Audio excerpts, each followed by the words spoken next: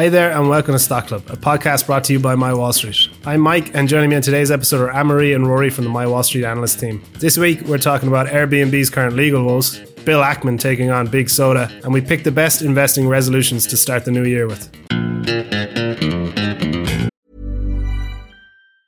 I'm Sandra, and I'm just the professional your small business was looking for. But you didn't hire me because you didn't use LinkedIn Jobs. LinkedIn has professionals you can't find anywhere else, including those who aren't actively looking for a new job, but might be open to the perfect role, like me. In a given month, over 70% of LinkedIn users don't visit other leading job sites. So if you're not looking on LinkedIn, you'll miss out on great candidates like Sandra. Start hiring professionals like a professional. Post your free job on linkedin.com/achieve today. Anne-Marie, Rory, welcome to the first Stock Club of the year. It's 2023, here we are. Yeah. I like the way we... At least it's not 2022. We kicked off the year with Rory saying he couldn't hear me while his headphones were on the ground beside him. So it's start as you mean to go on here. Any resolutions? I'm going to do I didn't do the documentary one that I used to do last year, so I'm going to do that one again. Yeah, I feel like you're quite good at resolutions. Like you have like a kind of an achievable one, I suppose. My trick is to pick one and just try, like that's like once a week thing and try and do that every week. Everyone's like, read a book a week, 10,000 steps a day, wake up at 6 a.m., cold showers. It's like, I feel just stick to your lane. You need to, you just get, if you miss one, then you're going to get thrown. Yeah. Anne-Marie, any resolutions? Mine is kind of also movie related. It's just when I moved last year, and when I moved like very close to a movie theater, and I never take advantage of it. And there are a lot of movies out at the minute that are only exclusive to theaters. And I was like, maybe I should get better at going to the movies to see stuff, just, so the whole industry doesn't collapse in on itself. Well, it's good timing for Oscar season, isn't it? You should get one of those subscription things where you can see it as much as you want, like not Movie Pass, obviously, the ones that actually the cinemas do. Yeah, one of the movie theater by me has it. I think it's like €25, and it's it's unlimited. Then I mean, that's a steal. It's like €14 to go to one film then. So just go to two and you make your money back. A friend of mine has it and he goes and sleeps in the cinema some days. Just cinemas have gotten so comfortable. There's a place in Galway now and it's like a full recliner, like wide couch. It's actually a struggle to stay awake for them. But he ends up going to all these films that like no one else would ever go to see. And one of the best stories was, do you know what 4DX is? 4DX, no. It's like when the seats, it's like these special cinemas where the seats they like shake with the movie and shake, and there's like wind and there's like water sprays at you and something like that. So he ended up going to see, because he has this pass, he goes to see like literally everything out, and he has a like a job that has unsociable hours, so he goes at like all times of the day. But one of the things about those 4DX films is there has to be, for like safety reasons, one of the staff members sits under the screen looking into the audience. So there's one day he went to see Jumanji in 4DX and he was the only person in the theatre. And there was a staff member sitting there watching him rattle around on the seat. In fairness, the entire film. I think if you went to see Jumanji 4DX at like 2:00 on a Tuesday, you get put on a list somewhere or something. Right, we better get into it. So we're kicking off this week with Airbnb, which is having a bit of a rough start to the year. It's facing a bunch of legal battles on a few fronts. The most prominent one is in New York. There was a new short-term rental registration law, and this could lead to delisting of as much as 25% of Airbnbs in the city, which is about 10,000, I think. Philadelphia has brought in new regulations as well. And then closer to home, Ireland has actually drafted new restrictions on short-term leases as well in what it's called rent pressure zones. Rory, you've been looking into this one. What specific restrictions are these new laws putting on Airbnb and its hosts?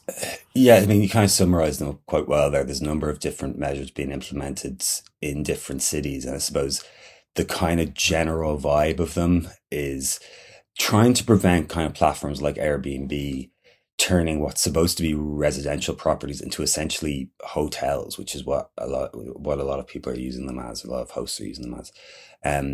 In New York City, for example, a new short-term rental registration law has been put forward by officials, so that's set to go into effect this month. It would require Airbnb hosts to register with the city database. That would include, proof that the host actually lived at that address, and that the property was complying with all the various health and safety requirements of a rented property and all the zoning requirements. It's expected that could remove around 10,000 of New York City's 40,000 short-term rental properties. In Philadelphia, what's happening is, this was kind of a law that was passed way back in 2021. But due to kind of various factors, including COVID and trying to make sure that people were up to speed with it, it's only being implemented this week. Kind of similar measures done a slightly different way. Hosts are going to have to apply for kind of limited lodging licenses if they live in the property that they're renting out, and if they don't live in the property, they have to get full hotel licenses and sort out apply for the zoning rights to operate a hotel. They also need to register anyone who has an interest in the rental of that property. That includes booking agents, which had become kind of a major problem in Philadelphia, where these kind of party houses were springing up, where people were renting out residential homes just to have these huge parties. And when people complained, they couldn't even figure out who was the person you needed to talk to in the end. Again, with Philadelphia, they're going to make sure everything's up to spec in terms of safety. Everything has to have, fire alarms, CO2 alarms. And in Ireland, the government has just announced new plans to restrict short-term rentals in areas that are facing rental pressures, which is a lot of the cities right now. I was about to say the whole country kind of falls into that, doesn't it? Pretty much, yeah. I mean, again, they're kind of going down this route. They're making it harder for hosts to just a little bit more paperwork requiring hosts to register. They have to obtain special planning permission. So it would take a while to go through every restriction throughout the kind of 3 cities/countries we're talking about. But in general, all these regulators are essentially trying to make sure that when properties are listed on Airbnb and other sites, that, these are genuine homeowners. They're not, companies or, investment vehicles that are using these properties, which are really supposed to be for long-term renters who are living in that area, to make sure that those aren't being used for short-term rentals for tourism purposes, and to make sure that all those properties are safe, being used in a way that's compliant with the various kind of zoning regulations that are out there. Yeah, I think regulation has always been this overhanging risk for Airbnb, and grumblings from governments go back as far as we can remember. I think Barcelona basically declared war on Airbnb a long time ago, and there's still very much Airbnbs there. Should we be taking these new laws as serious threats to the business? Yeah, I mean, it's been an issue for Airbnb for some time, and I think if you were to go back and kind of look at the company's kind of founding, and there's a really good episode of How I Built This with one of the founders. It's not Brian Chesky, it's the oh god, his name's escaping now, but when they were talking about founding it, it really was started as a way for people living in an area to host travelers to that city, especially, around times when there was big events and there was kind of lack of hotel rooms. And there was something kind of very kind of hippy dippy about it, a little bit, commune-esque, where you'd be sleeping on someone's couch. They'd show you around the area. They'd bring you to show you the local hotspots.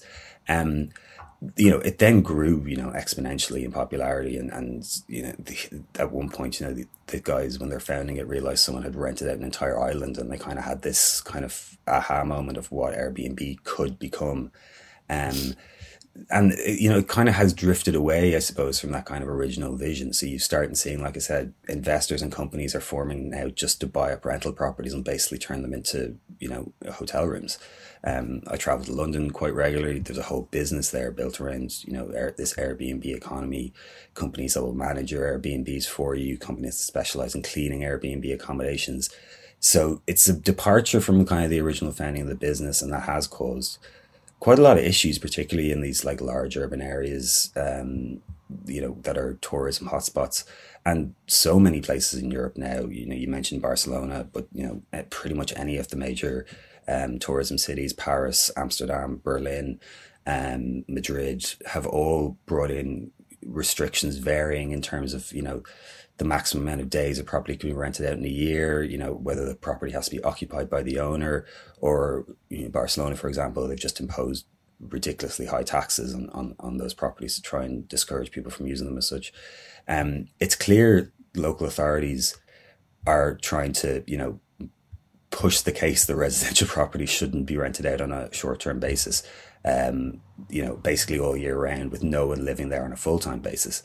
And I've been following the company for quite a while. I'm a heavy user of their products, I say, and I think from interviews I've read or listened to, management are trying to work with local authorities to kind of figure out how to create a balance. You know, however, at the end of the day, it does show you how exposed the company is to local authorities and kind of the whims of the government, and when it comes to these kind of things. Yeah, absolutely. And then I think that was very much part of the Irish Times piece we were looking at around this, just kind of how shocked Airbnb's representative was of how fast it moved, and kind of maybe how they weren't really kind of asked about anything. It just kind of happened around them. But I suppose these regulations are happening for a reason, and I'm kind of asking, are they a good thing? Like, we all know the disaster that is the rental market in Ireland at the minute, especially Dublin. And it's not just Airbnb's fault, of course, but surely these restrictions should provide some relief to that. Yeah, I think, you know, what authorities are trying to do in most cases anyway is to try to find a kind of good balance that works for, you know, both kind of hosts and the wider community. Obviously, in Ireland, tourism is a very important sector, and obviously the government wants to support that, but you can't allow tourism to take precedent over the people who live in the city full time. You can, I suppose. And in Dublin, where we're recording this from, a lot of people would say that's exactly what the government is doing. Rest in peace to Bernard Shaw. Yeah, exactly. And they're getting an awful lot of kickback because of that. Letting properties that are supposed to be used for residential purposes be used exclusively for short-term rentals is going to have a serious impact on housing. Like the New York example, the median monthly cost to rent an apartment in Manhattan is now over $4,000. And like, as you said, there's various factors at play here. You can't just put all the blame on short-term rentals, but at the end of the day, it's a supply problem, and short-term rentals do reduce supply. The new measurements in New York expect to reduce the short-term rentals by a quarter. You know, so they have 40,000 units in the city, and according to a website called Inside Airbnb, which kind of tracks short-term rentals, over half those 40,000 units are whole homes or apartments. So this isn't people renting out a single room; it's people renting an entire unit. So that could be 20,000 units that the city is not having there for people who'd like to live there on a full-term basis. If you look at Dublin, which is going through, you know, severe housing crisis right now, last July there were 342 properties for rent, according to the country's biggest property site. At the same time, there were 376 whole home properties listed on Airbnb. So there's more full apartments, full houses available for rent than there was, or available for short-term renting, just on Airbnb, than there was for people to rent. And it's shocking, like I said, really. Yeah, isn't it? Like I said, it's about finding a balance. Airbnb would say, you know, they're a vital component in our tourism market, and I don't think there's anything to deny that. In fact, they released data from an economic research firm that claimed that Airbnb guests spent over $774 million in Ireland and support thousands of jobs. However, you look around the city at the moment, and, you know, there's pubs and restaurants that can't open because they can't find staff.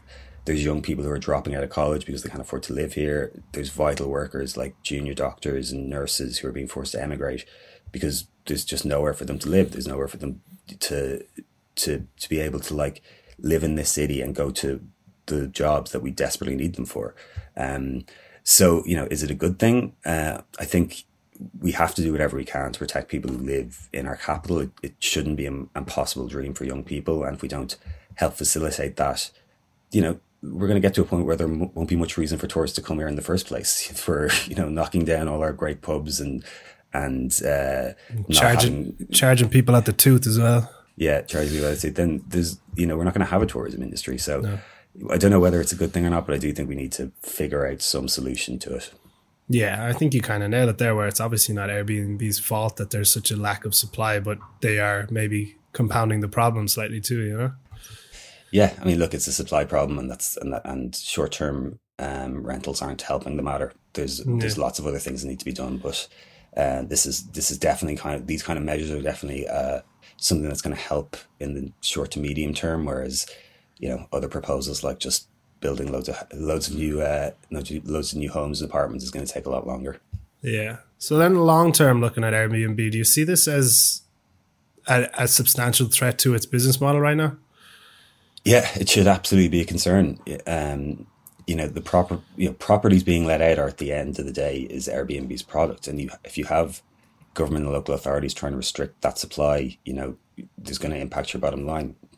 I also think, you know, obviously we haven't analysed every region that we're talking about here, but I would be concerned based on things I've read that a lot of restrictions that have already been put in place, the ones we were talking about in places like Madrid and Berlin and Amsterdam, you know, they've been put in place, but they haven't been very tightly enforced.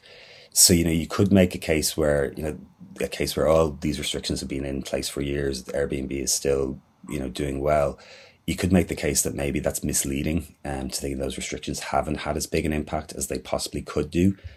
Should housing prices continue to soar, and if you know, local governments start putting more pressure on ensuring that those restrictions are kept to, I think, you know, the overarching mission of these measures across all regions is to encourage landlords to make their properties available for long-term renters who are actually going to live in the area and not tourists. And, you know, Airbnb, it's a dynamic company. They've proven that they've been able to pivot, particularly during coronavirus. They were able to, you know, that really should have been a killer for that business, and they managed to pivot. And they've been trying to create green shoots with other things like experiences and medium-term rentals that accommodate for kind of the work from home kind of nomads culture that we're going through at the moment. But for the time being, short-term rentals in major cities is their bread and butter. And if that's under threat, then it is something that investors should keep an eye on. Hiring for your small business? If you're not looking for professionals on LinkedIn, you're looking in the wrong place. That's like looking for your car keys in a fish tank. LinkedIn helps you hire professionals you can't find anywhere else, even those who aren't actively searching for a new job but might be open to the perfect role. In a given month, over 70% of LinkedIn users don't even visit other leading job sites. So start looking in the right place. With LinkedIn, you can hire professionals like a professional. Post your free job on linkedin.com/achieve today. My business used to be weighed down by the complexities of in-person payments. Then, Tap to Pay on iPhone and Stripe came along and changed everything. With Tap to Pay on iPhone and Stripe, I streamlined my payment process effortlessly. Now I can accept in-person, contactless payments right from my iPhone. No extra hardware required. What's truly remarkable is how I can cater to all of my customers' payment preferences. Whether they're using cards, Apple Pay, or other digital wallets, Tap to Pay on iPhone and Stripe ensure a smooth checkout experience every time. And it's not just me. Stripe helps businesses of all sizes, from local markets to global retailers, scale quickly and stay agile. To learn how Tap to Pay on iPhone and Stripe can help grow your revenue and reach, visit stripe.com/tapiphone. Okay, good man. Thanks for that. Moving on then, we kind of have this is a funny story, but I actually think there's a bit of meat behind it too. So the famed investor Bill Ackman, what's his name of his hedge fund? Pershing Square Holdings? Square. Yeah. He is taking on Big Soda, which I like that headline. Bill Ackman versus Big Soda. There was a Twitter thread from a user called Cali Means. He's the founder of True Medicine Care. And it's basically kind of going through all that Coca-Cola and Pepsi are doing to fight sugar tax. So I'm going to read out the quote from Bill Ackman talking about this Twitter thread. Coca-Cola and PepsiCo have caused more harm to global health than likely any other company. Just look at the correlation between diabetes, obesity, and soft drink consumption. It is remarkable that the plaintiff's bar has not yet won a massive judgment against them. In the thread, Means details all the ways Coke has gone through to fight sugar taxes and actually get soda included in food stamp funding as well. So there is kind of a bit of a sinister aspect to this too. Anne-Marie, can you kind of talk us through the points raised in this thread and whether Bill Ackman is just making a big deal to get a board seat or if he's actually talking sense? Yeah, it was actually quite an interesting thread. So Means claims that in his early career, he consulted for Coke with the implicit goal of striking down sugar taxes and ensuring soda could be covered by food stamps. There's kind of several ways that they went about this. It really properly kind of kicked off between 2011 and 2013. That's when there was a number of highly publicized pushes by, these weren't necessarily states. They were oftentimes cities or counties were trying to get through measures that, if you want a giant 60-ounce soda, you need to pay a 15-cent or a 20-cent tax, with the implicit goal being hopefully this will discourage people from drinking this all the time.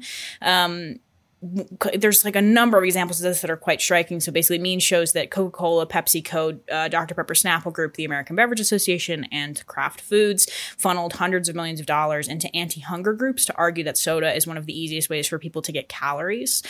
This was with the implicit goal of saying you cannot remove soda from food stamps because people use it as a way to get their daily calorie count up. Jesus, that's a bit grim. Yeah, it's pretty grim. This was combined with an effort to fund studies that aim to prove that obesity was not caused by soda and does not contribute to the rise of type 2 diabetes. I'm sure we could probably argue against that, but probably most interesting, though, is Coca-Cola has been routinely contributing for a number of decades to the NAACP and the Hispanic Federation to encourage them to argue that sugar taxes were discriminatory and an assault on personal freedom. That tends to be something that we hear all the time when it comes to risky things that the government is trying to regulate. We hear that about cigarettes. We hear that about marijuana usage, about alcohol, about even, guns. So it's kind of an old tried and true argument, I think, for people. It's that thing of, if I want to drink soda every single day until it kills me, I should have that right to do. And kind of all of these steps, the most more horrible part is that all of these steps really ended up working during the period. Big Soda has almost a perfect record when it comes to striking down laws that could curb their business. So yeah, it makes it's a bit upset to see it kind of all laid down in front of you. That being said, I suppose it is worth mentioning that the guy who made the original Twitter thread Means he's the founder of a startup that is focused on health, like through diet and exercise. So he would want these corporations to come off as like horrible goons, hell-bent on poisoning the masses for profit, because his whole thing is being like, the most important part of our health is prevention. The number one way to prevent any of these chronic diseases that, absolutely maximize healthcare spending in the United States is to encourage people to kind of every day be striving to live better. So like one point that he brings up in the thread that I kind of don't agree with is the fact that he thinks that the USDA's policy that there is no bad foods, there are just bad diets. He's like, no, that is incorrect. Like soda is a horrible chronic food that people should not be consuming at all. I think I would kind of disagree with that. Like, I don't think it's unreasonable that people maybe have a soda if they're treating it like a dessert, every once in a while type of a thing. I don't think people need to completely cut it out of their diets. But I think it's more the conversation around soda maybe needs to be restructured, that people, I think it's particularly an American conversation that oftentimes people drink soda here with every single meal. Like it's just seen as a beverage, like it's the equivalent of water or milk or juice. And, I think that we maybe need to have a restructuring in that way. Overall, though, the interesting quote that Bill Ackman ended up leaving us with after the entirety of this thread, and he went into a bit more detail about it, was he said, in reality, neither Coke or Pepsi is as profitable as their public filing suggests, because the real costs, if they were properly burdened with their negative externalities, are much, much higher than reported. The problem is that society, rather than Coke and Pepsi, bear the costs. So Ackman is going so far to say that, listen, all of this money that these companies have poured into basically lying to the public and ensuring that they continue to drink a huge amount of soda means that they're essentially poisoning people, and that, then the society has to bear that cost when they inevitably, end up with heart disease or type 2 diabetes, which costs a tremendous amount and puts strain on the healthcare system. Yeah. Government, we just mentioned how important government regulation is there with Airbnb, and it goes beyond. It goes through many industries: social media, advertising, sports gambling, breakfast cereal. Is there something particularly sinister about how Big Soda, I love using the term Big Soda now, how Big Soda went about avoiding regulation? Yeah, I definitely think there is. When researching this story, I went and read a pretty interesting article in the Huffington Post that details the efforts specifically Coca-Cola went through to avoid the sugar tax in New York City in 2013. Their kind of specific way they went about it was the Hispanic Federation and the NAACP tried to argue, or rather their lawyer tried to argue, which just so happened to also be Coca-Cola's lawyer. Oh, how crazy is that? They basically said that a ban of this sort would disproportionately impact small businesses owned by African Americans and Latinos. The interesting part about that, though, is the exact same strategy and argument and legal defense was used by Big Tobacco in the 1970s and 80s in an attempt to curb smoking bans. So it's never a good day when you have decided to implement the same strategy as Big Tobacco. You know, I don't think that is a favorable comparison. It was just kind of the absolute worst, because when they were going about these defenses in 2011, 2012, they were getting all this media attention. You know, it became like a legitimized argument in the eyes of the public. Of course, like the NAACP and the Hispanic Federation never disclosed the amount of money that they were receiving from Coca-Cola. It's you know, hundreds of thousands, if not millions of dollars that they receive on an annualized basis from these organizations. You know, if you go on the Hispanic Federation website, they list Coca-Cola as a corporate sponsor. So, you know, it does leave a bad taste in your mouth when this like massive corporation is using its power and influence and money to manipulate legislative decisions, particularly like through using essentially the United States' largest civil rights organization as their puppet to try and get this done. And yes, we can probably argue that, you know, the NAACP should have said no to a donation from such a significant corporate sponsor that was seeking, you know, to influence them in this way.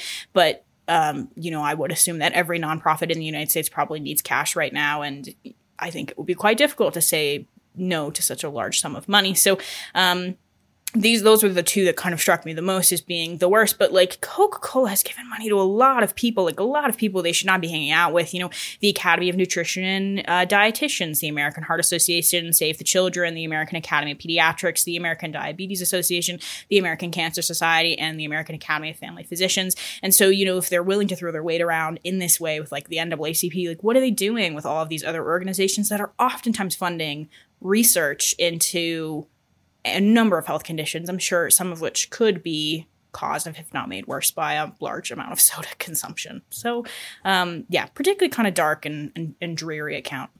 Yeah. Do you think these revelations will impact your perception of these stocks and your willingness to add them to a shortlist or portfolio? Like Coca-Cola's long been a favorite of dividend investors. Warren Buffett is famously a large shareholder. I think he gets a couple of 500 million quid every quarter with this dividend. Do you think perhaps they should be shifted in terms of perception to vice stocks like alcohol or cigarettes, maybe?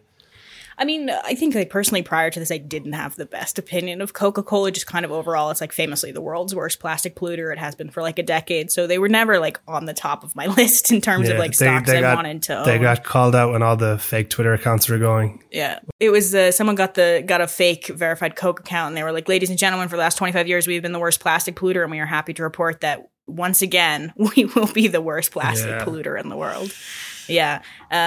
So like they were never on the top of my list. I also do think that we have always known there's a bit of a sinister element to maybe not big sugar, but like big rather than big soda, like maybe big sugar. That's something that me and Rory have talked about, like within the context of Coke and Pepsi, but also like even further, like Monster Energy. Like Monster has long been a favorite stock of Wall Street. It's done very well over the last decade.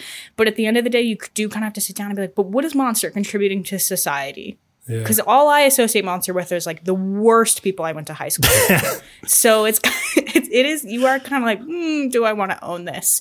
I will say though, just in terms of like Coke's overall appeal as a stock, I think a lot of the time the reason people like it is because it seems to have this untouchable brand. You know, people who love Coke really love Coke and they don't like an alternative. Like we talked about Warren Buffett in the intro. He drinks 5 cans of Coke a day. Yeah, and McDonald's breakfast or something as well. Like, how is he still going and working at like 95? I don't know. And he like proclaimed the drink as the official beverage of the Berkshire shareholder meeting. That's been like that since 1986. Like, he loves Coke, so obviously like he sees the benefit in owning it. And I would say that like when it comes to drink, if you want a soda that tastes like a cola, you have Pepsi, you have Coke. There's kind of that's indisputable. There's no one else. However, I do think like moving forward, just in terms of like the appeal of the product itself, like soda consumption is on a decline. It's estimated to decline at an annualized rate of 0.8% over the next 5 years to, okay, this is horrible, 39.6 gallons per person. Who is drinking this? Wait, so that's an awful lot. A gallon is 4 liters, is it? Yeah. It's like those massive containers of milk. That's a gallon. So 30, almost 40 of them a year. That's an awful lot of soda.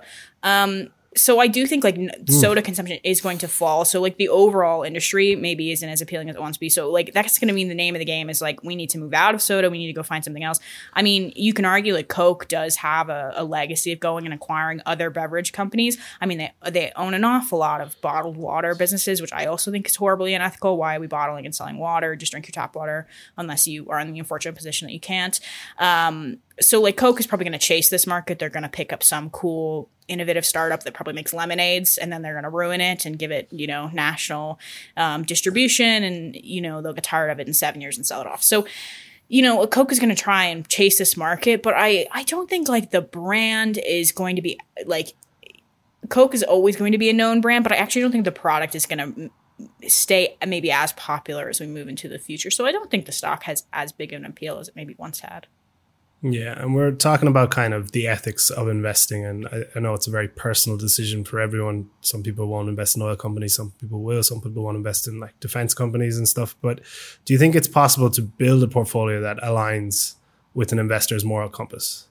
Yeah, it's kind of a difficult question because of the way like the economy is so interconnected. I think it's like it's very difficult to get like an entirely moral company. For example, like one of the biggest criticisms of Ackman's thread was that 78% of his holdings actually sell Coca-Cola products. So it's that thing of like how can you hate Coca-Cola but separate yourself completely from it.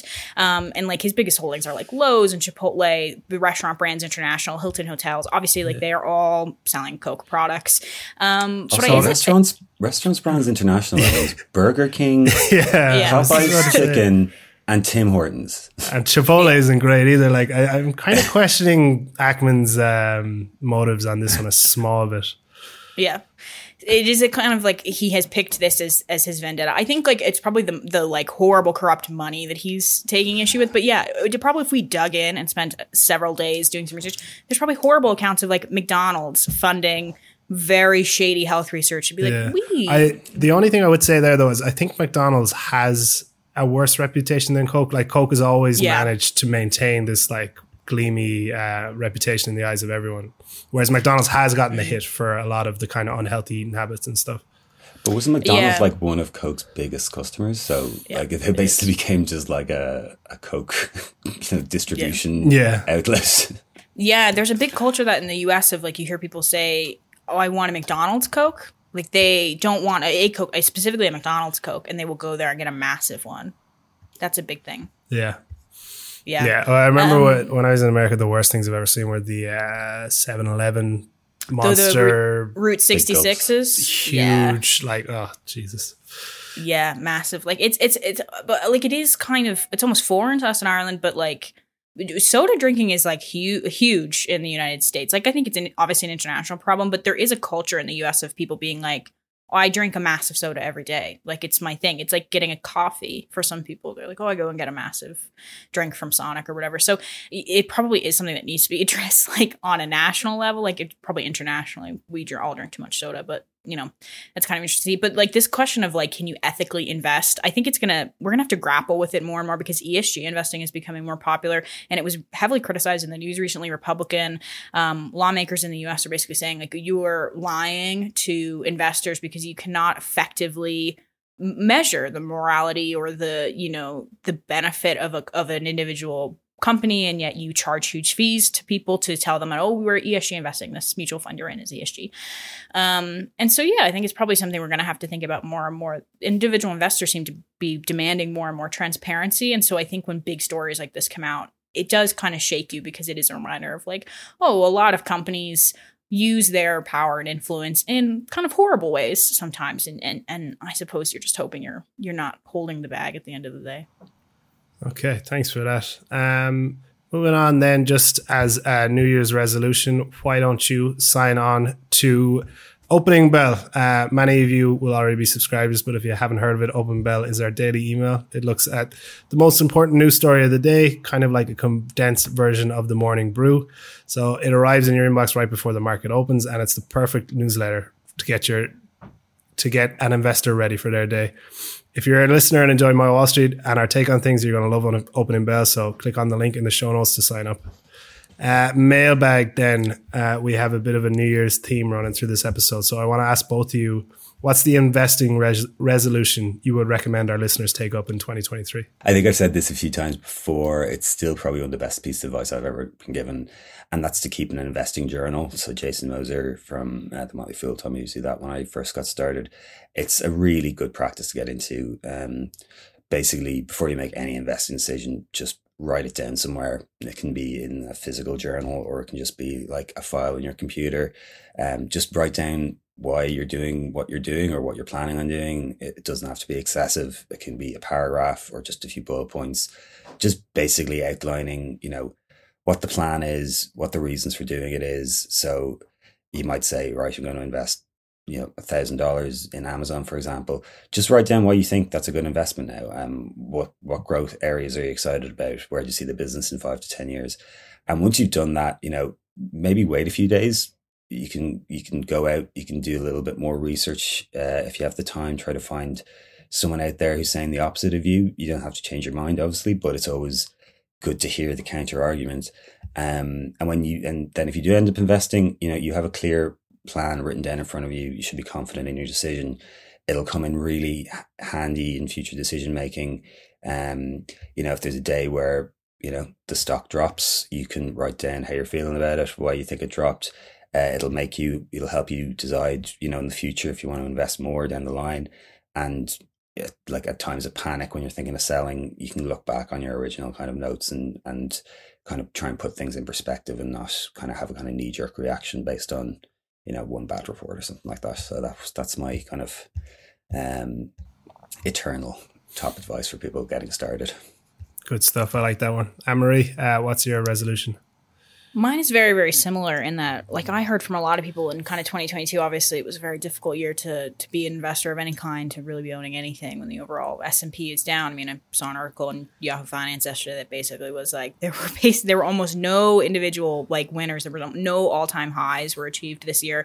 So I think, it's hard. It's difficult out there. And something that I kind of noticed getting feedback from people who were getting nervous kind of at the beginning of the year was sometimes they were holding stocks and kind of similar to what Rory was just discussing, they would forget why they were holding them or why they had initially purchased them. And so I think, if you're going to maintain an investing journal, maybe, make a little profile for each of the stocks that you hold and kind of write yourself an actual concrete investment thesis. This is why I'm buying this stock. And maybe, if you can summarize it into, 5 or 6 bullet points of, I like this, I like that they're growing in this area. I think their brand is worth a lot of money. I like their management team, having some easy ones like that. I think is really good for you in terms of, this stock is down 50% this year. Is this still a company I feel comfortable holding in? And then go back and look at those original bullet points and be able to say, oh, you know what? Hey, only one of these has significantly changed. These other 5 I really liked are still in place. Okay, I feel okay. This is just a temporary downturn. I think stuff like that is just really great, particularly if you're early in your investment career and kind of just giving yourself a bit of confidence and calming yourself down. Because I always think back to that thing Emmett talks about where he's like, 97 or 98% of my investments have dropped since I've bought them. And, if you have because you haven't been an investor yet for 10 years, you haven't yet seen that stock come back to kind of give you the confidence of, no, it'll be all right. So I think having a concrete place where your ideas have been written down so you can check in with them is really important. Yeah. Know what you own and why you own it. Isn't that the saying? Yeah. Perfect. Then elevator pitch. We're going to stay on the kind of New Year's resolution themes. And for someone who is starting investing this year, I want you to pitch me a starter stock for a new investor. Rory, hit me. It's always tricky recommending starter stocks for a few reasons. I think one is that a lot of people get into investing when they've heard about some business or they've got some idea in their head of an opportunity that's out there. Very often it's something that they think it's going to go, 100x or something like that. And they get really excited. Going back through the years, there's been a lot of people who ask me about various nano marijuana companies where like nanotech AI machine learning do be rolling. The marijuana ones, I've had so many people be like, there's this marijuana company that's like $10 million and it's going to be huge. So obviously that's not a great idea to go all in on it. But I do get that people get excited about something that they've heard of, and that's kind of what usually jolts an interest in investing rather than what I'm going to say, which is the more take your time, don't rush into it, kind of boring intro to it. And that's, like you might, if you might get excited about something and want to start kind of with something that's got like this kind of outsized potential, but it's much better just in terms of just getting your feet on the ground in terms of how it all works, how the tech works, how brokerage functionality works, how markets operate, to start slowly with maybe a few bedrock stocks, ones that aren't going to vanish in the next few years. I'd include the likes of like Amazon, Apple, Google, although who knows what this new chat GPT thing was going to happen with Google, but kind of the safer bets anyway, the companies that have been around that are really important in the world, or depending on where you are in the world, you might start with something really solid like the S&P 500, either through an index fund or an ETF. And the reason I'm saying depending on where you are is there are different tax treatments for things like ETFs in different countries, so just make sure you're aware of that beforehand. In terms of just picking one, I've pitched my MasterCard here loads of times, so I'll do a different one. I think Nike at the moment is a great long-term hold. It's a business that's seen an awful lot of headwinds over the last year, 2 years, along with other retail giants. But it's managed to really hold its own. There've been supply chain woes. There's been lockdowns in China to contend with. There's been this widespread discounting across really the whole sector, and even Nike has had to kind of go in and address its own inventory issues. But I do think these headwinds are, mostly short to medium term. It's a company that is, it's built on innovation. They have a really ambitious strategy now in place to double their innovation, double their speed, and double their direct to consumer segment. And it's a brand that's built to last. If you go through, I can't remember the name of the research company that does the teen survey. I think it's the name's escaping me now, but they do a teen survey every 6 months, and Nike is still one of the most beloved brands amongst young people, despite that it's a 60-year-old business. And that's just a testament to how great they are at marketing, and how great they are at branding, and how great they are at creating products that people love. So it's a really good long-term hold in my opinion, and it's trading a good bit below its kind of 5-year average valuation multiples right now. So you want to start the stock year off with a good stock, Nike's a really good bet. Yeah, built to last is a good line, especially for a kind of bedrock foundational stock. Anne-Marie, what do you got for us? Well, I kind of bounced around my typical candidates. Obviously, wanted to pitch Costco. Yahoo Finances, stock of the year 2022, super easy. But I've talked about them a lot, so like that's kind of, it's a bit of a cop out. I think we did a similar question last year, and I think I pitched Viva Systems. Still. I think solid we should do it for the year where elevator pitches are just you pitching Costco and Rory pitching MasterCard, but they get more and more developed as we go on. So, Rory is doing his elevator pitch from the Dublin MasterCard offices and stuff in person. My final one will be from the food court of the Costco with the $1.50. Yeah, exactly. Look at it. In with the servers, checking out how the rails work. Yeah. Sorry, Rory's unplugging things. He's like, what does this one do? We'll see. Let's see how important Microsoft really is. Just unplugs everything. So I American Tower. I thought, let's go with American Tower. Very boring business. So this is very similar to what Rory was saying. It's not the flashy one people would have heard of. It's not the one that you're like, yay, let's start investing. I'm going to own this company. But just like a very kind of brilliant business that is like so smart, isn't going to get unseated by anyone. Essentially, like they build cell phone towers primarily in the US, but I think they're in like 6 or 7 countries. They're pretty significant, but like we're in this great period at the minute with 5G technology coming in. 5G technology requires way more like you need way more towers to achieve 5G than you need with like 3G or 4G. So it means that basically every major network right now is looking for more space to rent out more tower space. So it's a great little headwind for great tailwind for American Tower at the minute. But also they have this kind of developing market at the minute where they are getting into edge computing, which is essentially it's a type of cloud computing, but rather than the cloud being centralized on some server in California owned by, Microsoft. The idea is we're going to have small little servers dotted all across the country. And in this way, it dramatically speeds up your ability to access the cloud. This is something American Tower's been working on the last couple of years. I would see this as being like a major market for them kind of after 5G has been implemented. They kind of already have their next steps. And it just in terms of like competitive advantage, like we're talking about the ability to own land, like own significant land in kind of populated areas. This is not the metaverse. We will not be making more land. You must own the land now. And American Tower kind of has that. So I just think they have a pretty significant first mover advantage there. And it's like a nice way to combine tech with like the practicality, old worldness of a REIT, of owning a bit of real estate. So yeah, I like American Tower as kind of a first time stock. Good stuff. I like both of them. Thanks for that, Les, and thanks for the episode. We're going to finish out today. Remember, if you have any questions you'd like answered or elevator pitches you'd like us to tackle, make sure to get in touch. You can find us on Twitter. That's at MyWallStreetHQ. On TikTok, that's at MyWallStreet, or simply just email us at pod@mywallstreet.com. If you're enjoying the show, make sure to tell your friends about us, and don't forget to leave a review for us on whatever podcast platform you listen to us on. Thanks for joining us today, and we'll talk to you next week.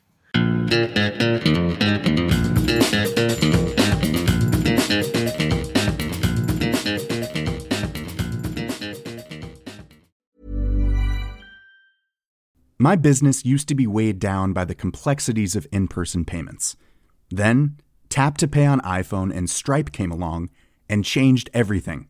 With Tap to Pay on iPhone and Stripe, I streamlined my payment process effortlessly.